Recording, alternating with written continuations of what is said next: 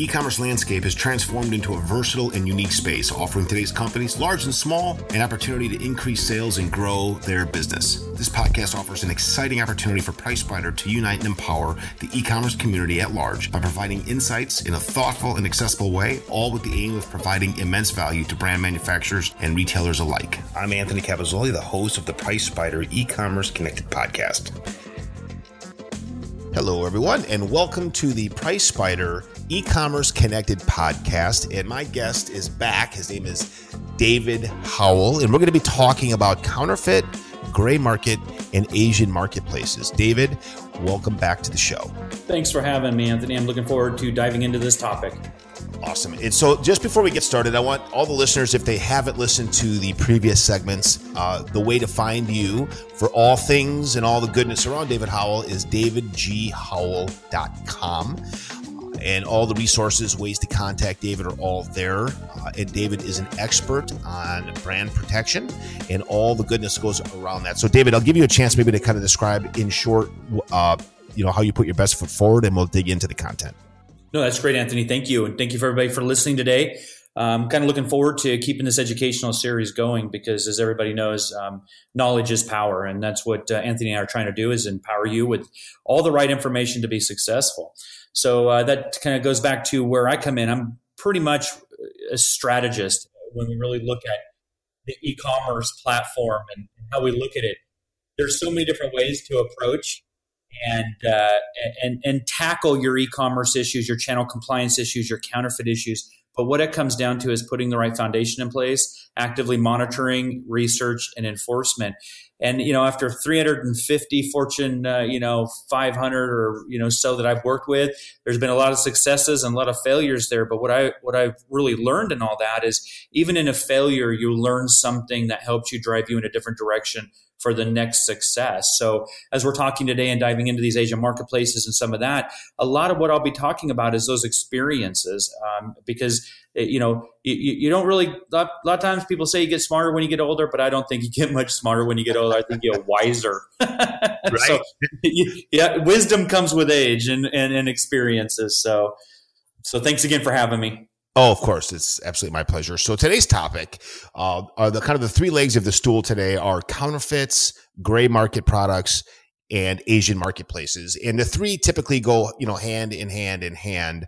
But so maybe to start, David, is how would our listeners, the brands and all those good people out there in podcast land, how would they know they have a problem with any of these particular topics, counterfeit, gray market, or the Asian marketplaces? No, that's a great question. When I always say that if you've got a good product, you got a good service, somebody's going to try to take advantage of that in bad faith. So, and Anthony, you and I worked together a long, long time ago, but I used to say this on a lot of calls, every client I've ever talked to has had a problem. Some are more, some are less. But how do you know you have a problem? A lot of times you take that few moments and look at social media and see what people are talking about your products. Look at some reviews on marketplaces maybe that you're selling on, and then do some cursory searches on your own. I mean, the majority of clients that I work with do not allow any of these Asian marketplaces as an authorized channel.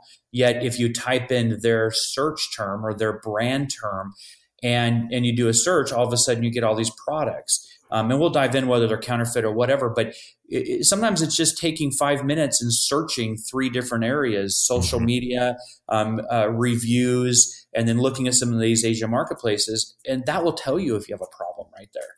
And I'm sure Anthony, you can dive in and say, what are we looking at in reviews and things like that, but I'll let you guide that conversation. No, I appreciate that, buddy. So what are one of the 2 main Asian marketplace sites that folks can go to see if they have a problem? I think that's probably a great place to start because I do it a lot looking for brands that I work with to make sure that they're protected or understand if that bad tidal wave is coming. And those are usually good indicators. So what 1 or 2 sites could they start looking at? The largest one that's out there is actually the Alibaba group of companies. Now, there's multiple sites underneath that. So you have Alibaba, AliExpress, and Taobao. Now, Alibaba is going to be that more business to business. I'm going to buy a container of a product and have it shipped, 55-gallon drum of something. But AliExpress is the one that is the business to consumer. That's where people can go and type in. I'll pick on a couple brands really quickly, but type in Apple or type in Bose, and you see what the results come back, and that's on AliExpress. So the second one would be Taobao, and it's Taobao, I believe. I might have butchered that a little bit, so bear with me. But it's in Mandarin Chinese, and even though you go to that site and all the currency and all that different stuff is in their language, they're still searching on the search term. So if you type in Bose on a Taobao, you're going to get those search results, and you're instantly going to see pictures and images. Those two will probably be the largest. And let me back up just 1 second when we talk about that. A lot of our podcasts and educational series, we talk about Amazon and how large and how quick Amazon's growing, capturing more and more market share. But everybody needs to know that in North America, that's very much the case. When you go global, I believe, I'd have to take a look at the statistics today, but Alibaba Group of companies is either 2 or 3 times the size of Amazon globally. Yeah. And they own the sale, the shipping, and the merchant services. So they're really much a conglomerate, and you can't not look at them if you are a global company and globally offering products. You have to show that attention to it. Yeah, it's amazing the how big the Alibaba family of companies is, and how large their footprint is compared to Amazon. It's frightening, actually, when you take a look at the power that they have to be disruptive to your brand. It's crazy. Now, and that, let me just point out that I'm not saying that they're always disruptive, but they have the ability to be disruptive if you don't do the right things to get in front of this. Correct. And one of the things that, unfortunately, today margins are shrinking on products, and a lot of these brick and mortars, and I'll just call it bad faith. A lot of these brick and mortars, that are small town USA, they'll have a bicycle shop. They'll go on these AliExpresses and they'll buy 10 sets of wheels or, something of that nature, and they'll be counterfeit. And the margins are so high, a $2,000 set of carbon fiber racing wheels are on Alibaba or Express for $100, and they're going to put it in the brick and mortar store and sell it as legitimate. That's that leakage issue. And that's that consumer where you want to, kind of make them aware of it. So you're right. It becomes disruptive, but there's 4 or 5 primary areas that could be disruptive. Yeah. So the one thing I want to point out is the deal with these problems, and I'm going to steal right from Anthony Robbins, Tony Robbins, and he says, deal with these problems when they're a cub and not a full-grown tiger, if you can get in front of it then. So you'll talk to brands and they'll say, well, we don't have a problem. It doesn't matter. We don't care. But it becomes problematic very quickly. It does, as you say, that leakage issue starts getting it into the supply chain here in the U.S., and all of a sudden you're dealing with a massive problem, and sales are being detracted from your authorized network into this unauthorized network, or you have problems where counterfeit or gray market products are finding their way into your authorized network programs. So once they look at Alibaba, or AliExpress is really the business to consumer component. So if you want to buy one bottle or one glove, I'm just making that up, you would go to AliExpress. If you want to buy a container full of those, you go to Alibaba. So those are kind of the 2 main sites, along with Taobao that David talked about. So we understand that that's where you look to see if you have a problem. But a couple of things about how to look. Look at your product name. Look at the brand name. Look at deviations of that. So typos or things of that nature. So they'll purposely misspell brand or product names to avoid being detected. So you have to kind of be creative about how you look for your products or your brand. And you also have to look at key moving parts or key categories, if you will, so use large keywords and start refining that keyword search. And you'll be surprised at how much you find and how quickly your brand is being exploited, unfortunately. Yes, absolutely. Good. So now we have that component controlled. Now, what do people do about it? What are things that they could do to kind of fix this or get in front of this, aside from calling you, sir, which we all hope that they do, of course. But in advance of that, what are some things that these brands or listeners can do? That's good. And I'm going to touch on this very, very briefly because it's a whole series in itself, but create the right foundation. If you know you're selling products globally, make sure you register those trademarks in those countries, because within those marketplaces you can enforce them. Alibaba does have the Ali Protect group, but you need to have a registered trademark in these areas. Not overly expensive to do so, but it's a good foundation to build. You also want to make sure you have your right agreements and policies in place. So what are your resale agreements? What are your territories? How are you monitoring that? Which leads into, once you have that good foundation, to really just monitor it. There's a lot of good services out there that you can use for monitoring it. Whether you just want to monitor it yourself by picking and poking, by searching it yourself, or engaging with a technology provider to do so. I think that's one of the way to get ahead of it, is to do those types of activities. And then once you find one instance, you don't brush it off your shoulders. Don't go, oh, there was only 2 counterfeits out there. Because I'm telling you right now, if there's 2 counterfeits out there and these sell a few products, tomorrow you'll have 20. If those 20 make money, the next day you'll have 40. It becomes exponential, and then it leaks onto the U.S. marketplaces. And then you have commingling issues with Amazon. And then, as I mentioned earlier, then it gets leaking into the brick and mortar. And ultimately, Anthony, what it comes down to is consumer confidence, right? Where 4 or 5 negative reviews, as we talked about earlier, come up as counterfeit. Your consumer confidence starts going down, and people start, echoing that. I mean, you and I've seen that on social media, where people could be in love with the new iPhone, but one negative review to 500 positive reviews has more of an impact. Yeah. So you want to just get ahead of it. That's true. So the folks can look at the Ali family. So let's say Alibaba or AliExpress. They can identify if there are some problems out there, how to search. We talked about that. We talked about some things that they could do kind of as a baseline to start getting in front of these things. It does require some expertise. So at that point, once you identify that there is a problem, and there usually is for brands that matter, and every brand matters, so you got to just decide for yourself if you want to do anything about it. Call David Howell.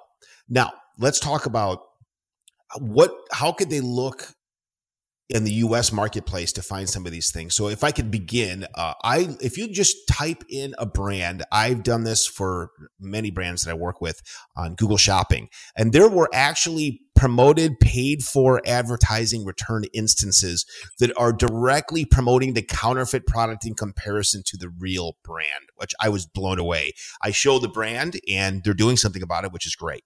So it's easier to find than you think, even here on the U.S. marketplace.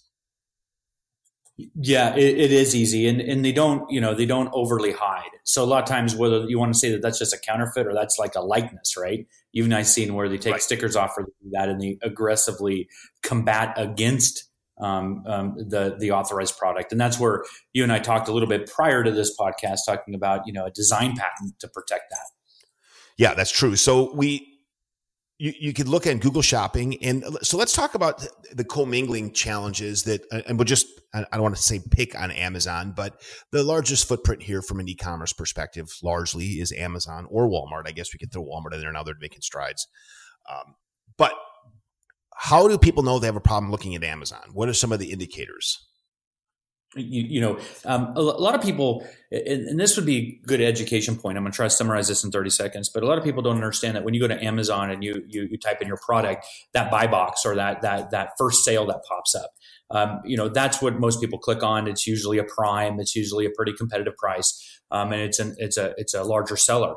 But what people don't look at is if you go look at the far right or you scroll down a little bit, it'll say also offered by 23 other sellers, right? And then you start seeing that price deviation. But take a look at the reviews, what people are saying on that. I mean, that's what's going to be critical is when you're looking at these marketplaces and you just see 23 sellers when you don't have that many authorized, and you have a handful of negative reviews saying package was this. Didn't come with a warranty card. I plugged it in and it was broken. I mean, that's going to be an indicator whether the educated market can say these are counterfeit or not. It's a good indicator that there's a problem.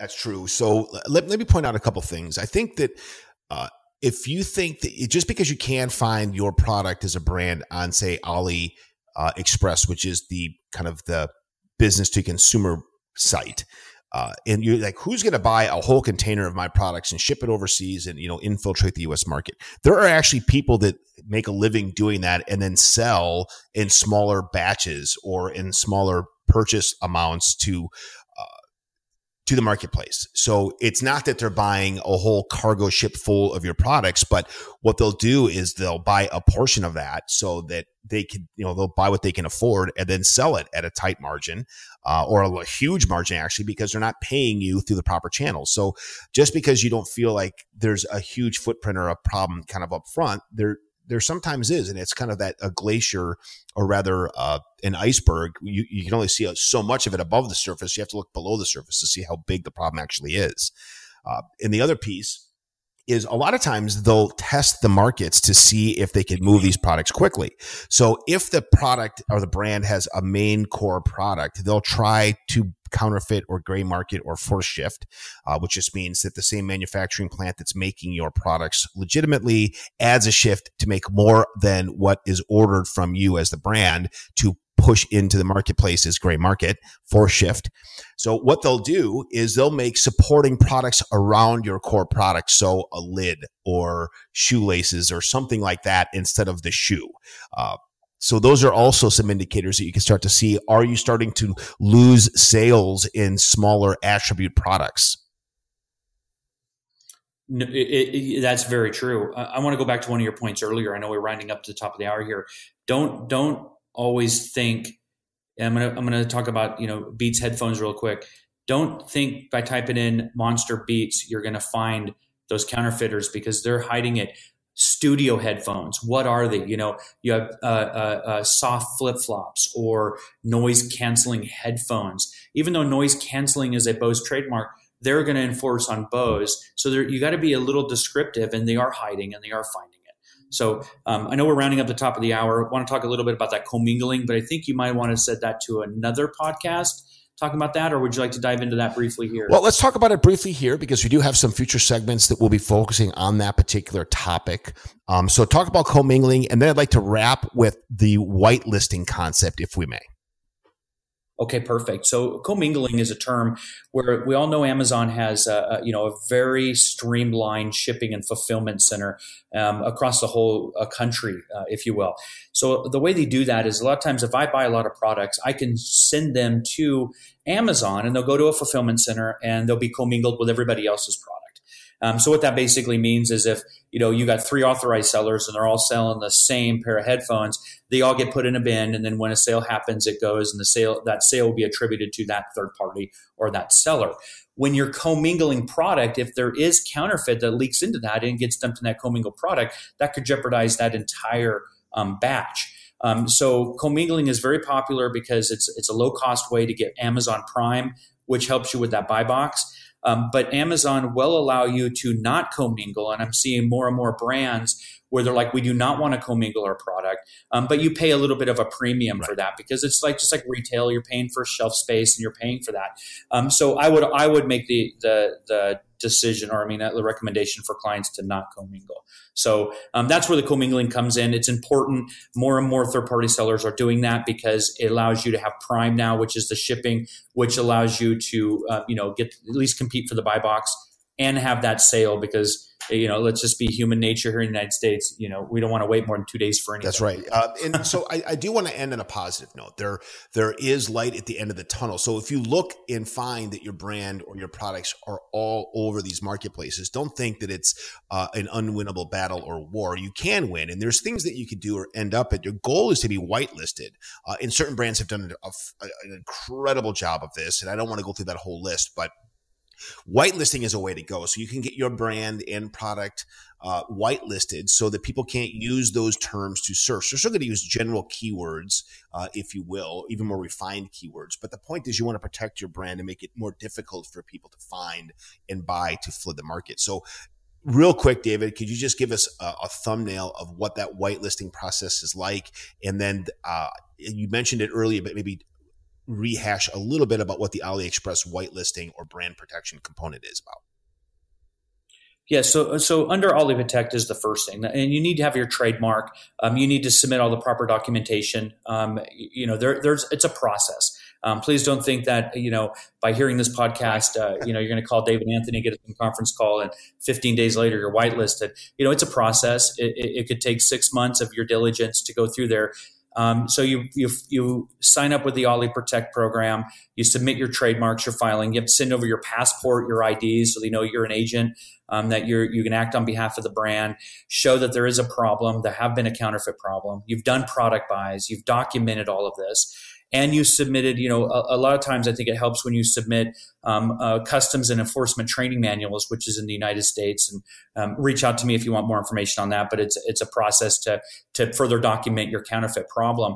And then when you submit that, over time, I would say, best case scenario in 3 months, on average, probably 6 months, you can get those terms where they're whitelisted.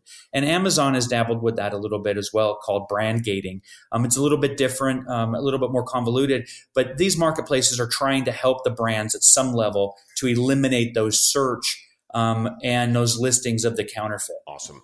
Well, we're right at 20 minutes here. So we're a little over the projected or the targeted 15 minutes, but we always go a little over, but I'm hoping it's because the content is just awesome. At least that's what we're shooting for. So David, it is always a pleasure to have you on. I look forward to many more segments in the future. It's great, Anthony. Thank you. I love entertaining this. You're a great moderator. Thanks, buddy. And just to wrap things up, this is the PriceSpider e-commerce connected podcast. My guest is Mr. David Howell. You can find him at davidghowell.com, and that's David G. HOWELL.com. And you can find me at PriceSpider.com. Peace.